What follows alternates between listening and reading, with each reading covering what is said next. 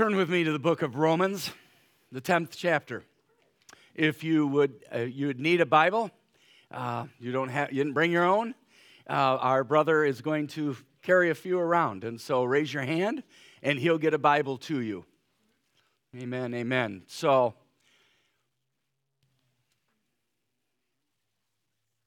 the book of Romans, the 10th chapter.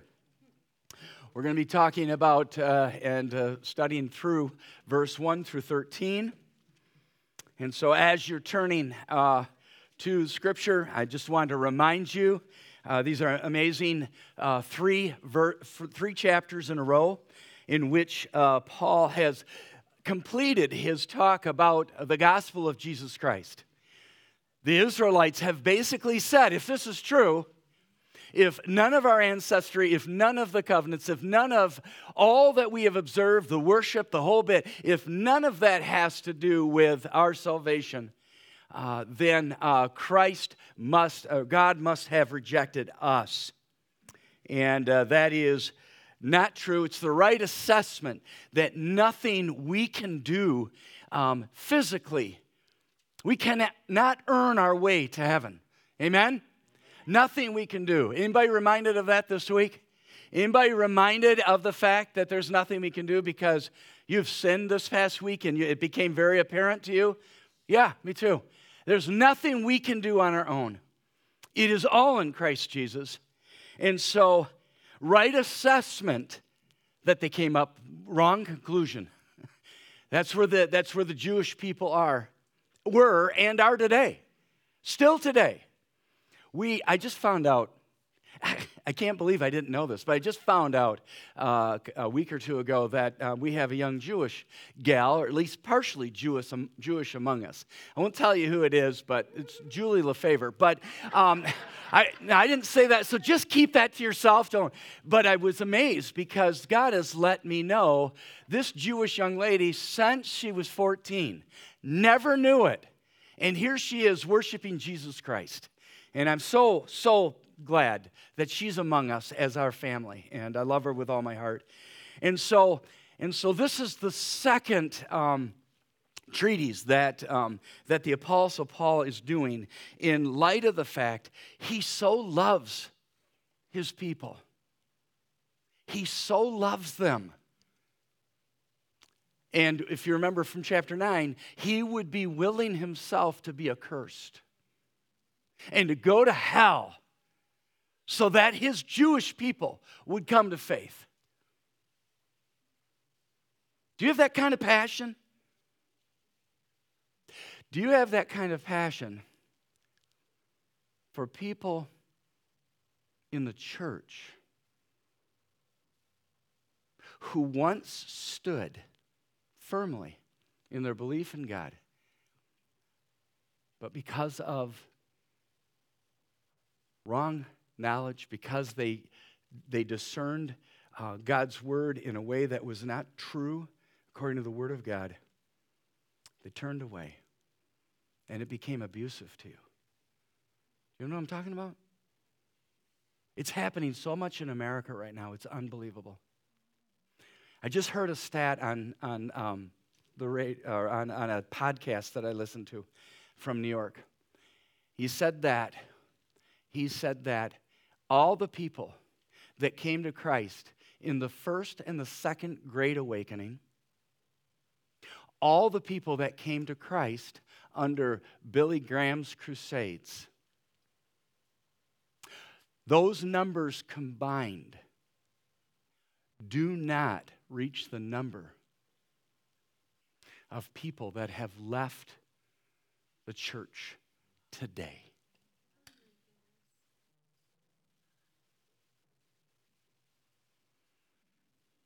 I want you to let that sink in a moment. Maybe there's somebody here today that you have not been a faithful worshiper of Jesus Christ. You've blamed it on the church. You've blamed it on all kinds of things.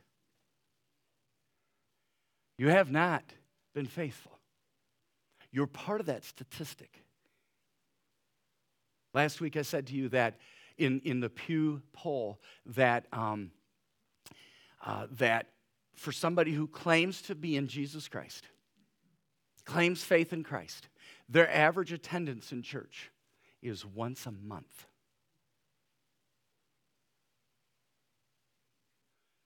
You know, you say, no, Wayne, don't get legalistic on me. Let me just ask you a question. What's the summary of the law? Love, go ahead, Tony. Love, you take the surf. Okay, I was going to have you stop, but who can stop Tony? Nobody can. That's right. Love the Lord your God with all your heart, with all your soul, with all your mind, with all your strength is the first and greatest commandment. And the second one is love your neighbor. One man asked the question, and this is all free. It's not anything that I wrote down. It's just perfectly the movement of the Spirit of God among us. A man came to Jesus and said, well, let's qualify that. Who's my neighbor?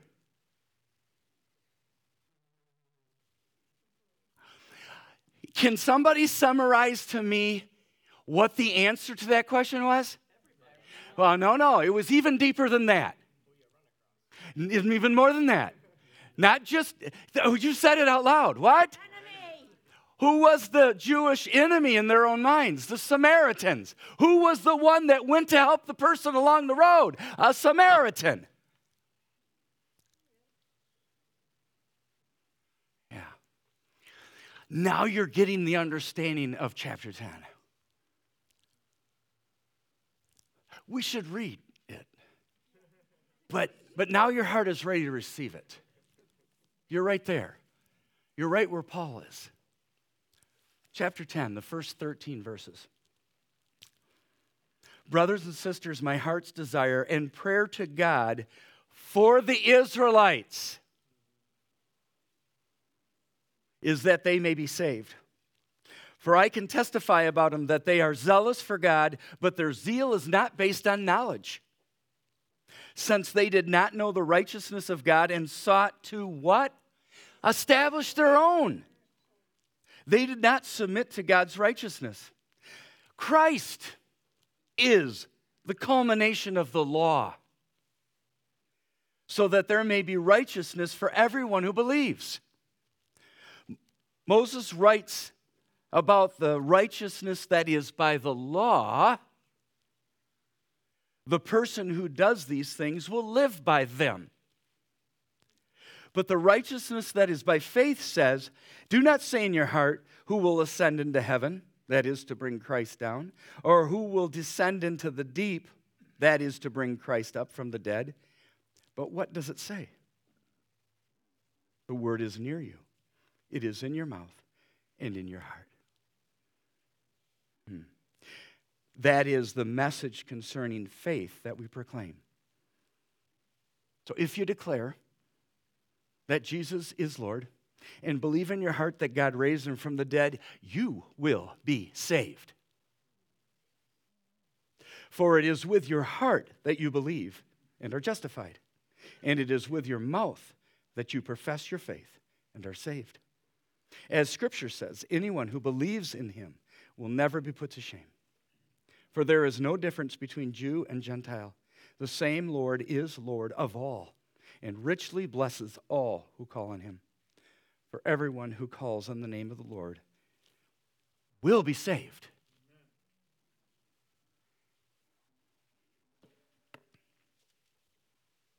Deep, deep truths.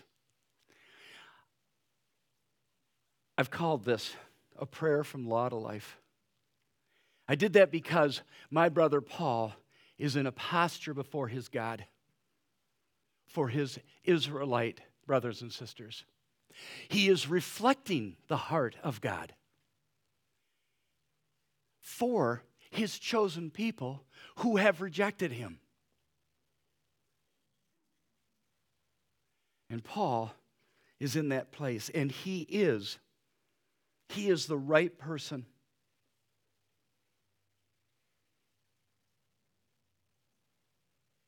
Why is Israel in that place?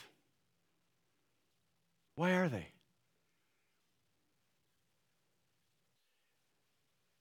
2 Thessalonians 2:10 says that they perish because they refuse to love the truth. That's why everyone is in that place. They perish because they do not love the truth. Psalm 95 is the story about the Israelites in the desert. And he says, I was angry with them for 40 years with that generation. They are peoples whose hearts go astray. They have not known my way. When our hearts lean on what we want, that is the reason why we reject God. That is why we turn away. Now,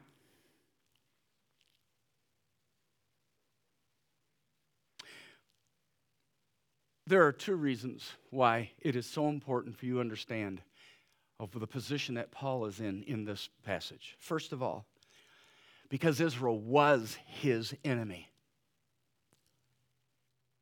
Do you know his story? Have you read Acts? Just a few of the things that happened. In Thessalonica, some Jewish people rounded up some bad characters from the market and stirred up a riot against Paul. And he was chased out of that city. And then they followed him to the next. And they did the same thing. They arrested him in Jerusalem and sent him on a journey to Rome. During that time, they paraded him before the Sanhedrin, the Jewish highest council.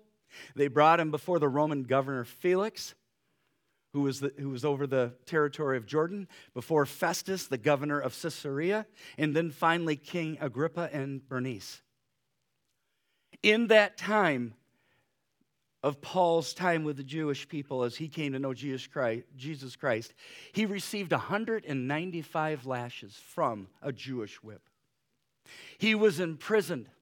He was shipwrecked. He was in danger from his own countrymen. And yet, his heart desire was that they would be saved. But there's another reason.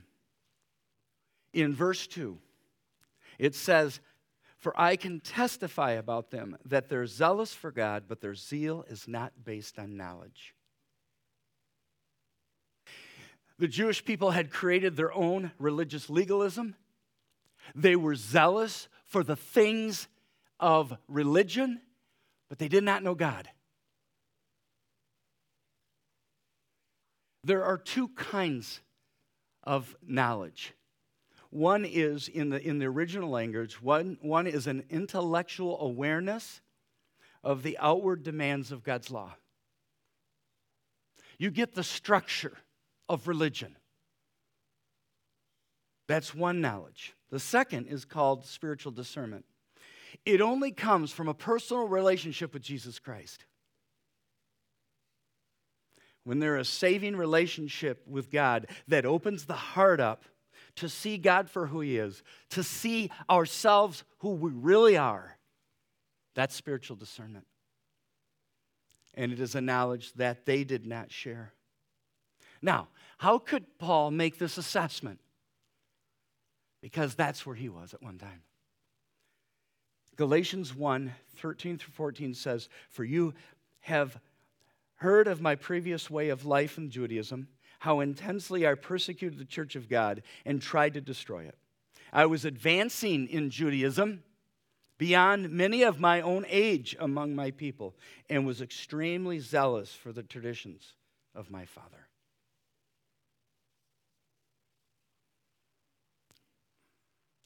Can that happen in the church today? Can you be so caught up in the form and structure of religion that you miss the person of Jesus Christ? Absolutely. Absolutely you can. I might have said it here before. I have kept a brother's name from you, but I have shared before that I have a brother that is a pastor. I've known him for over 30 years and have had a relationship with him throughout those years. He was a brother that actually was influential in Sue and my life in starting up this church called The Pier. And because of a situation in his life, he has diverted off from the truth of the Word of God. And it's affecting every area of his life. Every area of his life. His heart has gone astray because he's trying to make room for sin in a child's life. That child is saved, but there's no evidence to that salvation. And so he's trying to fit his child into theology to be saved, so he can be assured that his child's going to go to heaven. Have you ever done that? Do you understand that what happens there is that begins you down a road that is off the truth of the Word of God? Paul said to Timothy, guard what you have been entrusted with. What does that mean? That means it's the most important thing in my life. That means that I don't compromise the Word of God when it comes in regards to sin. I don't make room for sin in my own life and the life of those I love.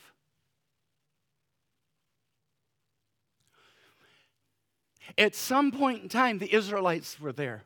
At some point in time, God continued to come to them. God continued, and they continued. And I think about a time, you remember when Balaam trying to curse the Israelites? And he was called by Balak, the king of Moab. Thank you. The king of Moab. This is all stuff that's just in my heart right now. And so I want you to come and curse these people that are coming across the desert. And Balaam couldn't. Balaam couldn't do it, right? He couldn't do it. But then he said to Balak, after he tried to curse him 3 times and he blessed him 3 times, he said to Balak, he said, I got a way. I'm going to do something that's going to pick the door open instead of bust it down. I'm going to introduce sexual immorality into the Israelite people in their temple worship. Did it work? You bet it did. And for some of us today, that's working. For some of us today, that's working.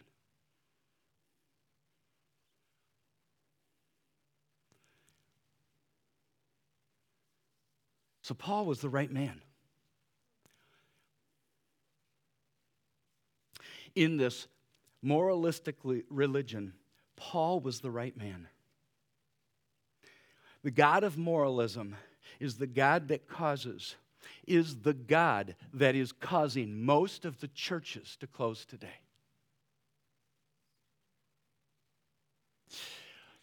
What do I mean by that?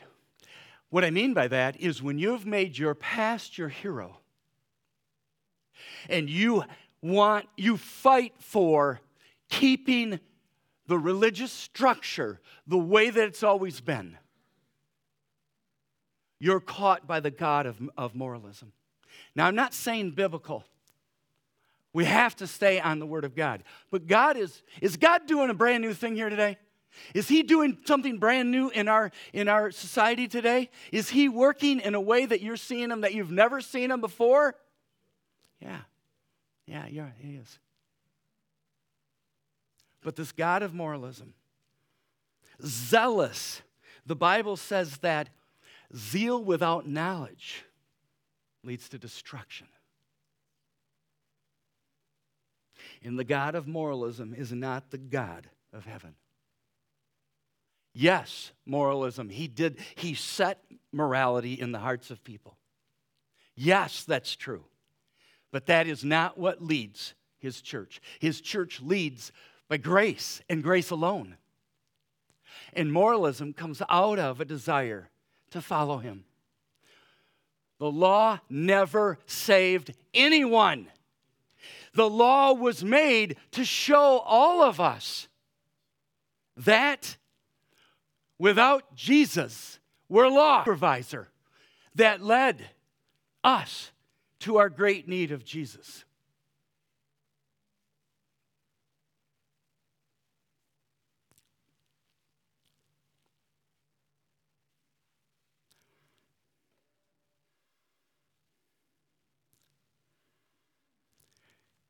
Verse 3 says, since they did not know the righteousness of God and sought to establish their own, they did not submit to God's righteousness. You see, it really comes down to this. A lack of knowledge is tied to a lack of faith. A lack of knowledge is tied to a lack of faith. The issue again with knowledge is the unwillingness to believe the truth, not the lack of existence of truth. Israel's rejection did not come because of withheld grace, because of some sovereign election, but they rejected God's call. Many are called, few are chosen. See, what happened is they became squanderers of the immeasurable privilege of directly receiving not only the Word of God from Mount Sinai, but also the very Word of God in their Messiah. Are you doing that today? Are you? Am I? And there's only one reason why they did that, because they sought to establish their own. See, one of the biggest inhibitors to the gospel of Jesus Christ is believing that you are okay in your own shoes.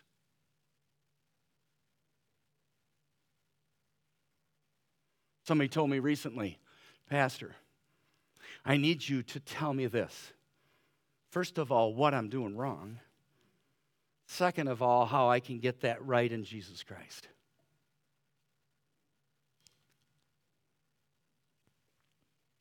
When you begin to believe you're okay in yourself and that you're a pretty good person, you're believing a lie. And it's the thing that's inhibiting you from coming, as it inhibited the Israelites from coming to Christ. If you remember in John 8, Jesus was talking to them. And he said, he was talking about discipleship. And he said, if you hold to my teachings, then you truly are my disciples. You will know the truth, and the truth will set you free. And do you remember what they said to Jesus? They said, wait a minute. What do you mean, set free? We have never been a slave of anyone. We're a descendant of Abraham. We are not a slave of anyone. Let me just see. Did they forget Egypt? Did they forget the Philistines? Did they forget Babylon? Did they forget Rome right then? People of God, every single one of those instances, every single one of them was caused because of their rebellion against God. Every single one of them. And they were so okay in their own shoes, they didn't need Jesus because they're not slaves to anyone. What did Jesus say to them? What did Jesus say in response to that?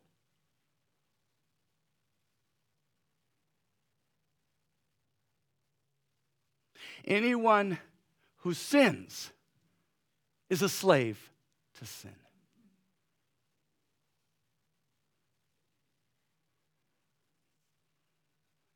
Don't put your faith in the fact that your parents went to church and you're okay because you're a part of them. Don't put your faith in the fact that you even sit in the seats here. Put your faith only in Jesus Christ, because anything outside of that, any knowledge that sets itself up against the knowledge of God is a knowledge that leads to a lack of faith.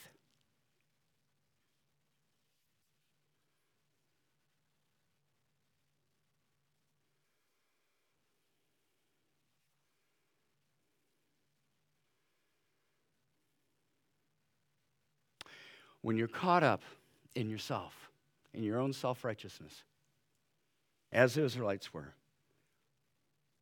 when you're holding on to your self-righteousness, you need no reason to repent.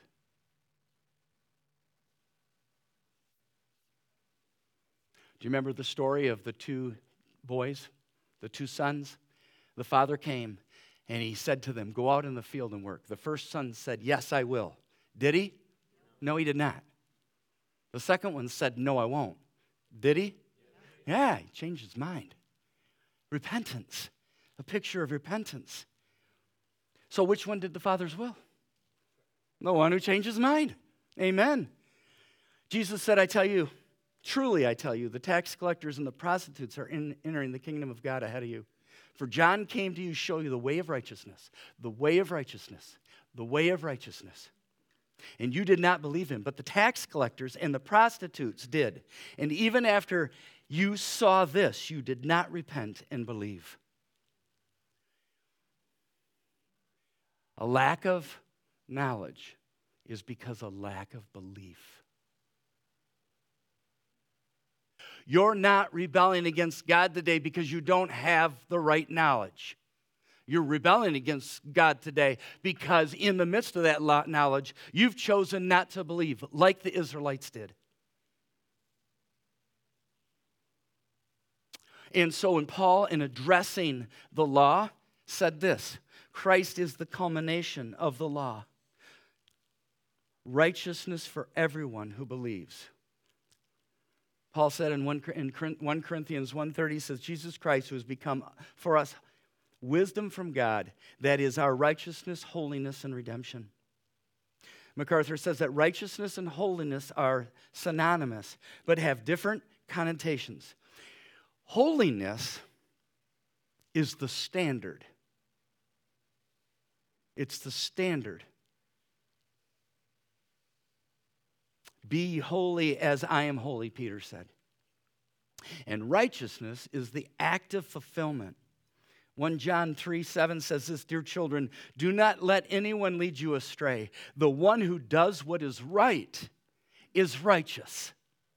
Now, wait a minute. No, listen to me. I heard somebody say, does that mean I have to be perfect? What's right when you get it wrong? Yes. Repent. It's a lifestyle. Because every one of us, even after Christ, still gets it wrong at times. It should be lessening.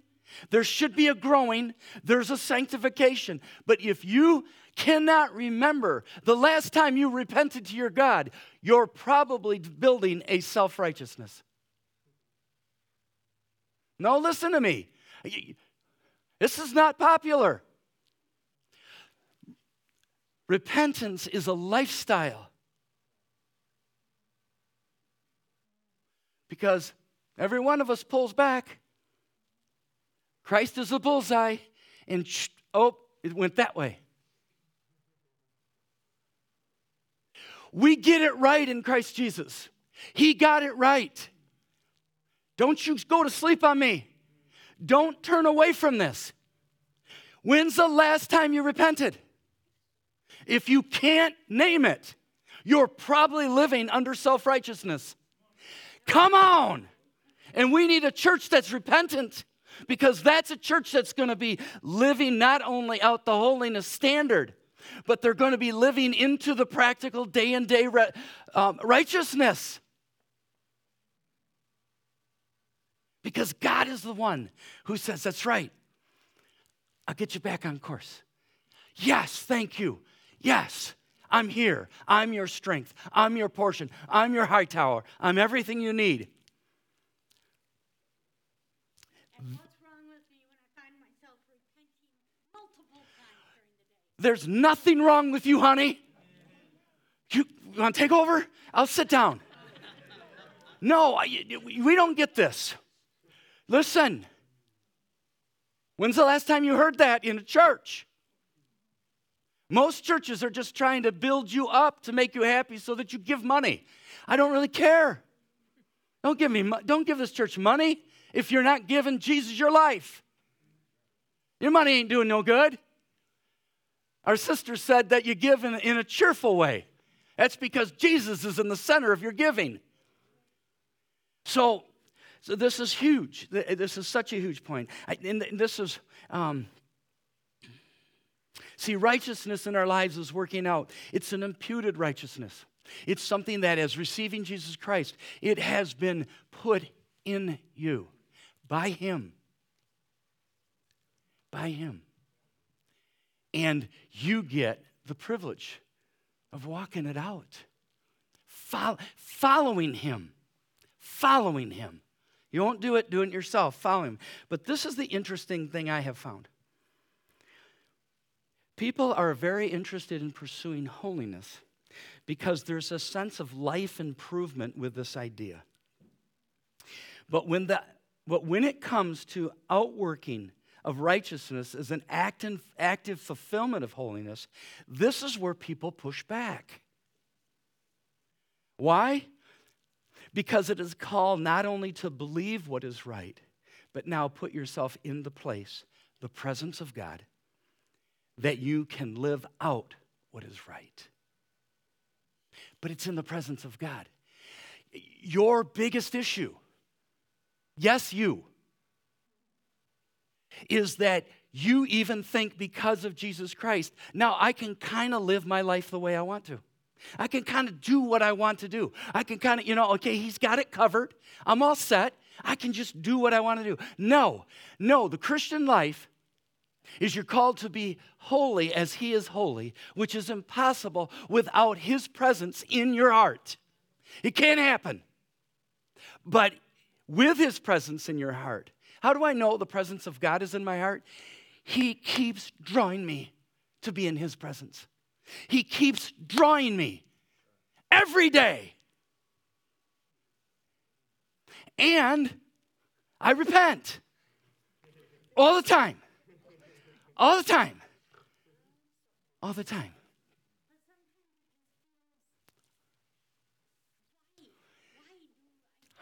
Why do we keep doing that?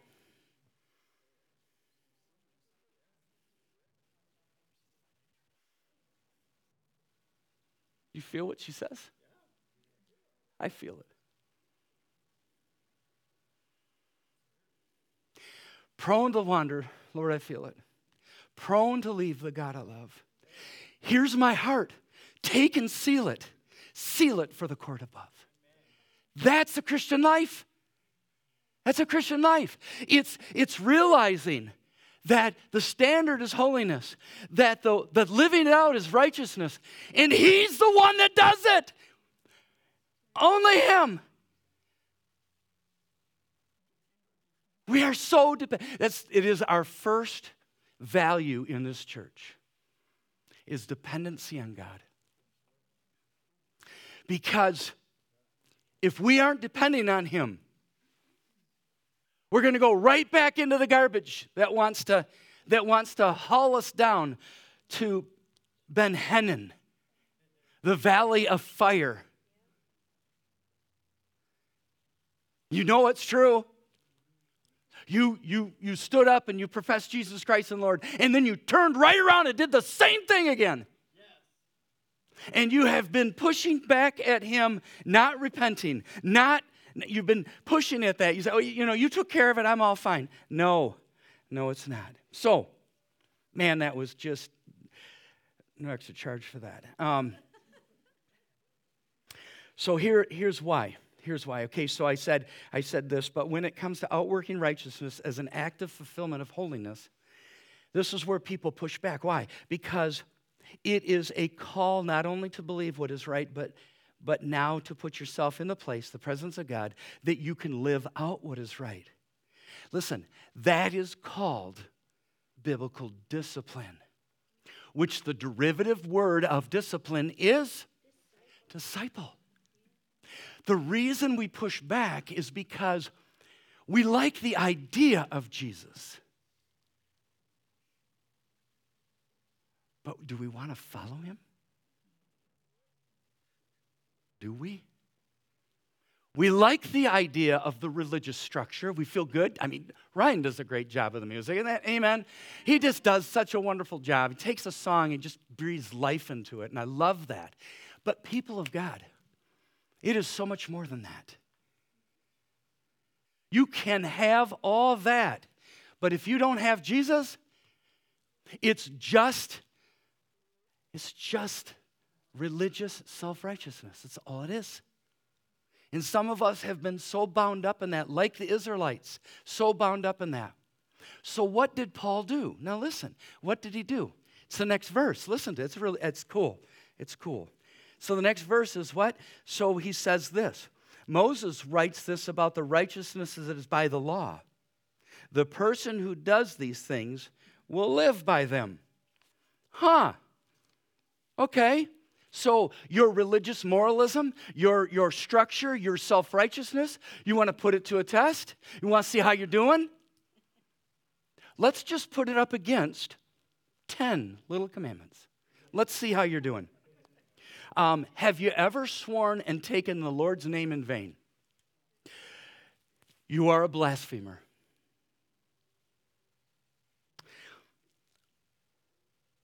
Have you ever hated anyone?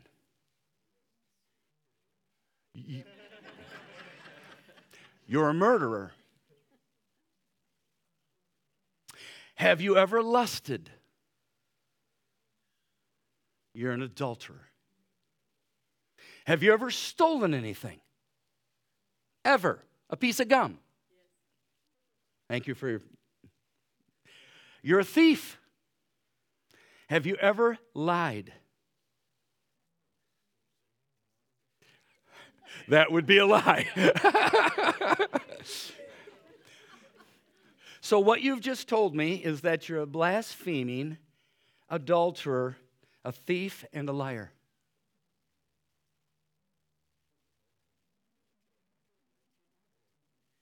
See, this is important. This is important because all of us need to realize the depth of our sin that reveals our inability to satisfy God's law. And that is where God's wrath and his judgment come in to show us our great need for the grace and the gospel of Jesus Christ.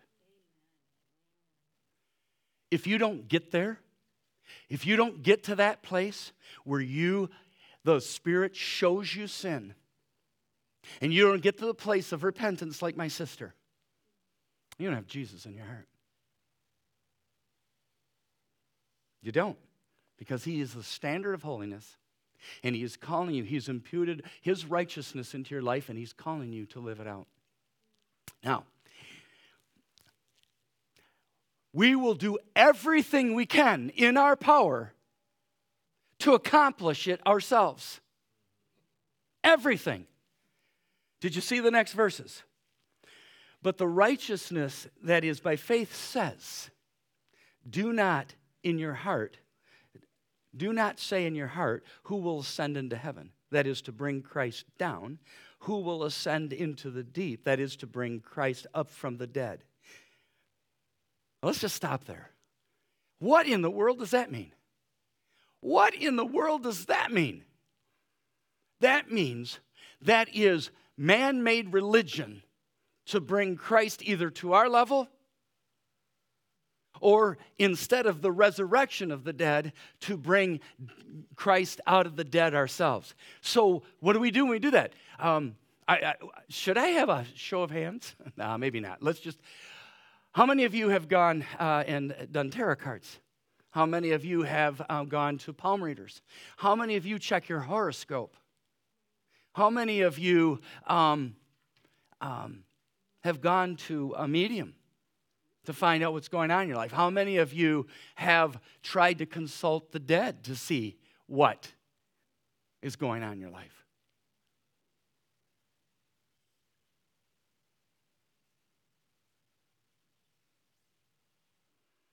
Freemasons, Mormons, Jehovah's Witnesses. all looking to bring Christ down to their level or for themselves to bring him up from the dead. Trying to do anything we can in our own power and our own strength for our own religion. And it's a lie.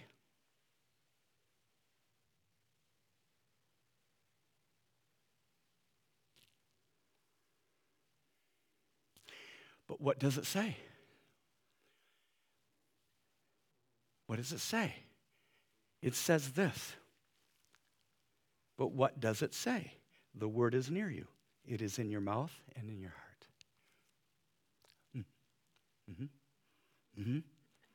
Yeah, it is. Yeah, it is. Why the big struggle? Now I want to ask that question.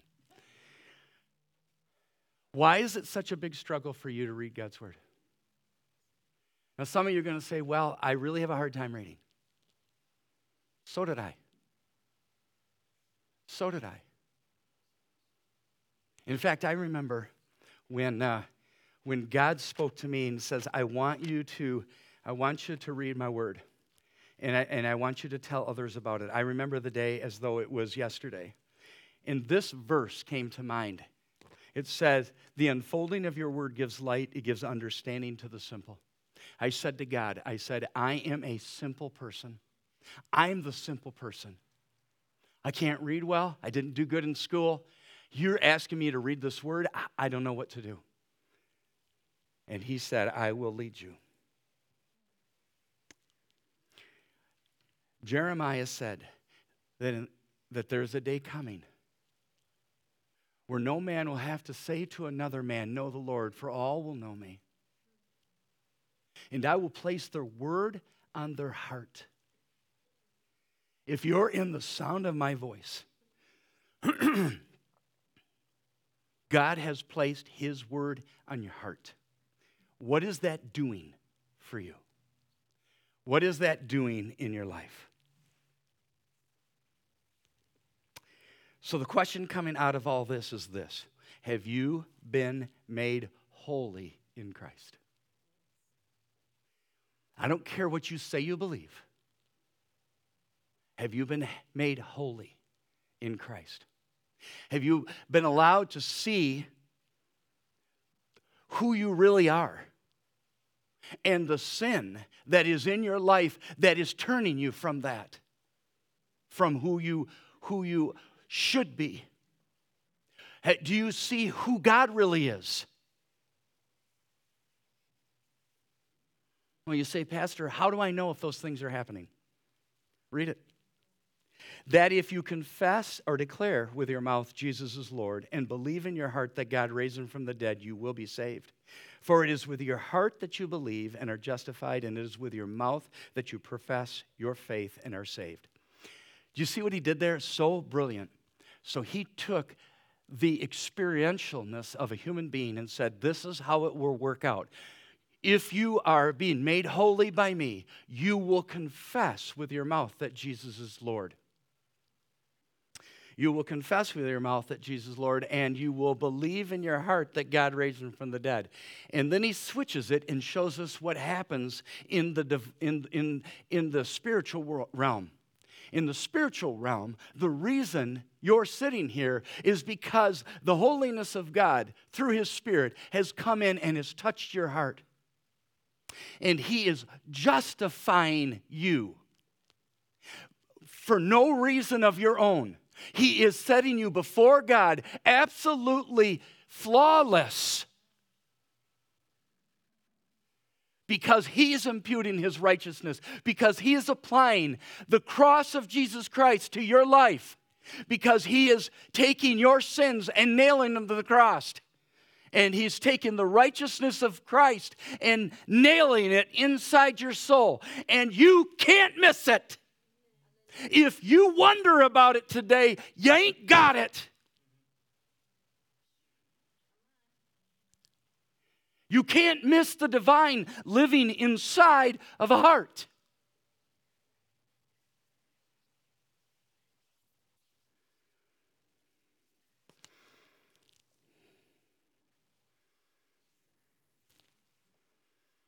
There are two things here. First, Jesus is Lord, and second, raised from the dead. You say to me, but Pastor, you believe in God. Or I believe in God. What are you talking about? Right? That's your question right now. Do you know that the demons are the most monotheist beings in all creation?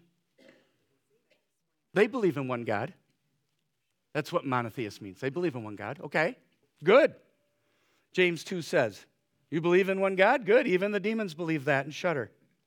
Do you know that the demons are the deepest ones that have confirmed that God built creation? That they're creationists? That God made everything? They're not evolutionists because they were there when it was done or shortly after. Second of all, they're a believer in God's power. Do you remember when Jesus went and saw the demon-possessed man and he ran up and said, Son of the living God, what are you doing here? Have you come here to abuse us before the appointed time? They got a lot of theology in that statement. Any human being. In our generation, people, there have been men and women that have held strong theological positions. They are a picture of moral lives. They acknowledge their sin and desire eternal life. They're very religious, and yet appears that they're headed for hell. Why? One reason. They don't have Jesus. He's not Lord of their life. In the Bible, 10 times refers to Jesus as our Savior. 700 times as our Lord. The Lordship of Jesus Christ. In fact, John MacArthur himself wrote a whole book on the gospel of Jesus Christ, the Lordship of Christ, because he saw that being one of the greatest things that in the church, people will accept Jesus Christ as their Savior, but not their Lord, not their Master, not the sole one that can dictate what they do with their life. And the second one is the resurrection. Now, we're called to believe a lot of things about Jesus Christ. We're called to believe that he was God of all, that he was there in creation. We're called to believe that he appeared in the Old Testament at times because he was walking with his chosen people. We're called to believe that he came into this world and put on flesh, that he was conceived by the Holy Spirit, that he was born of a virgin, that he lived a sinless life, and that nobody took his life from him, but he gave it willingly at the cross. But the thing about the resurrection is this. It was what proclaimed Jesus as the only Son of God. It was the thing that proclaimed Jesus to be the only one who was eternally victorious over sin. And that's important to know, eternally. Because right now, some of you are sitting among me, and you are struggling with the fact of your sin. And you're struggling with the identity that it's given you. And you're struggling with the fact of, who am I really? Who am I really? Sin is saying I'm this. The pastor's saying that my only identity is to be in Jesus Christ. He is the Son of God, and he has eternally overcome sin. He is your hope. He is your hope. To believe that God raised Jesus from the dead is to identify ourselves with Jesus, that he was raised from the dead and purchased our redemption. In 1 Corinthians 15, Paul has an exhortation on it. It says, if Jesus Christ has not been risen from the dead, we are futile in our faith, and we are actually caught testifying falsely about God. But Jesus has been raised. Has been raised. And the Bible says this in verse 11 of the same chapter. It says, anyone who believes in him will never be put to shame. Isaiah 29:16 says this, see, I lay a stone in Zion, a tested stone, a precious cornerstone for a sure foundation. The one who relies on it will never be stricken with panic. or shame. Do you believe that? The second thing in verse 12, it says, there is no difference between Jew and Gentile, the same Lord of all, and richly blesses all who call on him. He said in Galatians 3, there is neither Jew nor Gentile, neither slave nor free, nor there is male or female, for all you are all one in Christ Jesus. Equality in salvation, no matter what the color of our skin, no matter what we've come from, no matter what, whether we're poor or rich, whether we have a job of significance or insignificance, whether you're a trash truck driver, which I was one time, or a pastor of church, it don't matter. It's all on equal ground. And in Jesus Christ is equal salvation and equal blessing. No difference. And then it ends by saying, our time here, for everyone who calls on the name of the Lord will be saved. Listen to me. There's some of you that say you believe in God, but you've never called on him. What does it mean to call on God? What does that mean? Now listen to me. There's pride trying to rise up. There's pride trying to say you're okay in yourself. You're okay where you're at. What does it mean to call on the name of the Lord? First of all, to call on the name of the Lord is to see yourself honestly. More people live in delusionment in their life today than live in reality. They live in some other world that's not really the one that God called them to. And I could go through it all. I'm not going to. So the first thing is to see yourself for who you really are. To see God for who he is. And to literally, with your mouth, say, I need thee. Oh, I need thee. Every hour I need thee. Jesus, I see the sin that I have caused. I see the sin that is trying to destroy me. I see that you're a holy God and that you desire me to live out what is right. I'm not. I'm living out what's wrong. Every day I'm living out what's wrong. I come to you and I give you my life. Here I am. This is what Paul desired for his Israelite people. This is what he was willing to be cursed for and what he was praying for. In the heart of every believer is a heart that cries for the lost, that cries out for the people that have been in church, but they have seen just an outward structure. And they've just their own moralism, and they're lost. They're some of the meanest people on the face of this earth.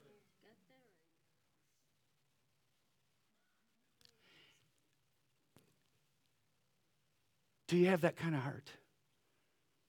Do I? So I told you at the beginning of this message about a pastor, a friend of mine. So I've been praying. There's a few among you that I have asked you to pray about this for me. What do I do, God? I love this man. What do I do, God? So this week, I emailed him. I went through our history. I went through the fact of my deep respect for him and love for him. And I said, but at this point in time, I see that we're in different camps. And I said, I'm willing to talk if you are. He got back to me. He said, let's get together in March. Now, I need all your covering. Because can Wayne Ondersma change an opinion of a person? Can Jesus Christ? Absolutely. Okay. That's what Paul believed. So here's my challenge. Who do you know? Two categories. Who do you know that's lost? Who do you know that once upon a time was going to church, but is no longer? Now again, love the Lord your God, love your neighbor as yourself. I'm not talking about moralism, going to church because you have to do that. I don't go to this church because I have to. I don't go to this church because this is the best church in the world. I don't go to this church because it's perfect. Because if I would go for it, it would be unperfect. But I go to this church because the Spirit of God's calling me. And there are people that are out there that the Spirit of God is talking to, like through the Apostle Paul. You know them by name. Will you commit something to me off of this sermon? Will you start praying for them? This man has been on my prayer list for over 6 months. Who is that person? Can you name them right now? Can you? Is there somebody in your mind right now that the Holy Spirit's putting on your heart? Okay. Would you stand with me? Let's pray.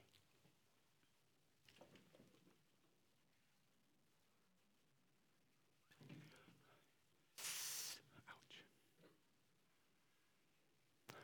Would you pray with me? Heavenly Father, as we come off of this message from Romans 10, and as we have felt your heart and Paul's heart, and the call to turn away from a religious structure that is built up in our own minds and to come back to the gospel, Lord, I'm believing that there's somebody in this room that either has never truly received God, but has used I believe in God as some kind of protection from really giving their heart. And I pray that, Father, that you'll work in their heart right now.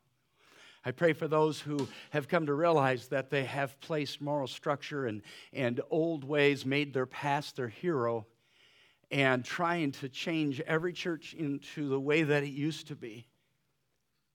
And Lord, I pray that, Lord, you will just give them freedom to realize that the Word of God never changes. And that we stay centered on God's Word, but that the structure can do anything. For there are new structures that are going around this country, from house churches to all kinds of things where the Spirit of God is moving in mightily in ways. And so, Father, just pray that you will bless that person. For us, Father, as a family, and I've challenged these people to think about a name right now, a name that they see falls into what Paul was so passionate about. And that is, Paul prays that, Lord, they will put that name on their prayer list. And so right now as a church, as I pray for this man in my life, I pray that each one of us are praying, because every one of us knows somebody. More people have fallen away from the Lord that have been brought to the Lord over the past 120 years or more.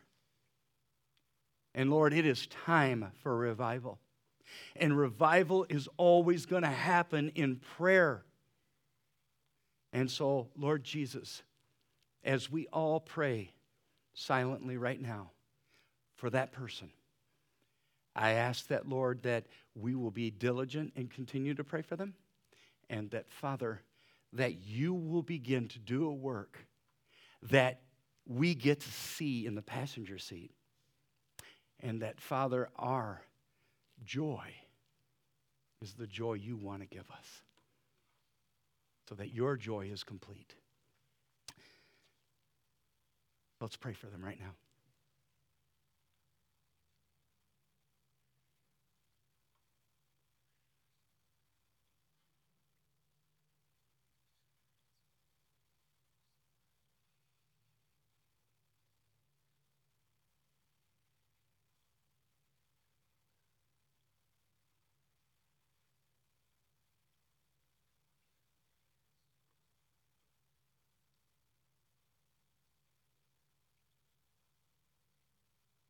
Lord, I want to thank you for people that took that seriously and prayed a name to you. I thank you for those hearts, like Paul's heart, that are absolutely diligent to want to see them come to salvation. I pray that you'll set the way up for each person to have a conversation with those that they prayed for. And that, Father, as they talk about their form and structure, their laws, all the kinds of things that they use to protect themselves, that, Lord, we'll be able to share the gospel of Jesus Christ.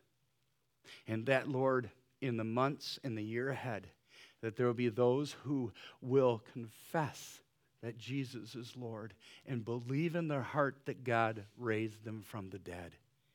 And you promised they would be saved. Heavenly Father, let salvation fall again. Let revival come. Let, in our land, let you work in such a way that we get the privilege as a family to see your moving in the hearts of people. That was Paul's heart. Let it be ours also. I pray this in the name of Jesus, and all God's people said. Amen. Let us continue.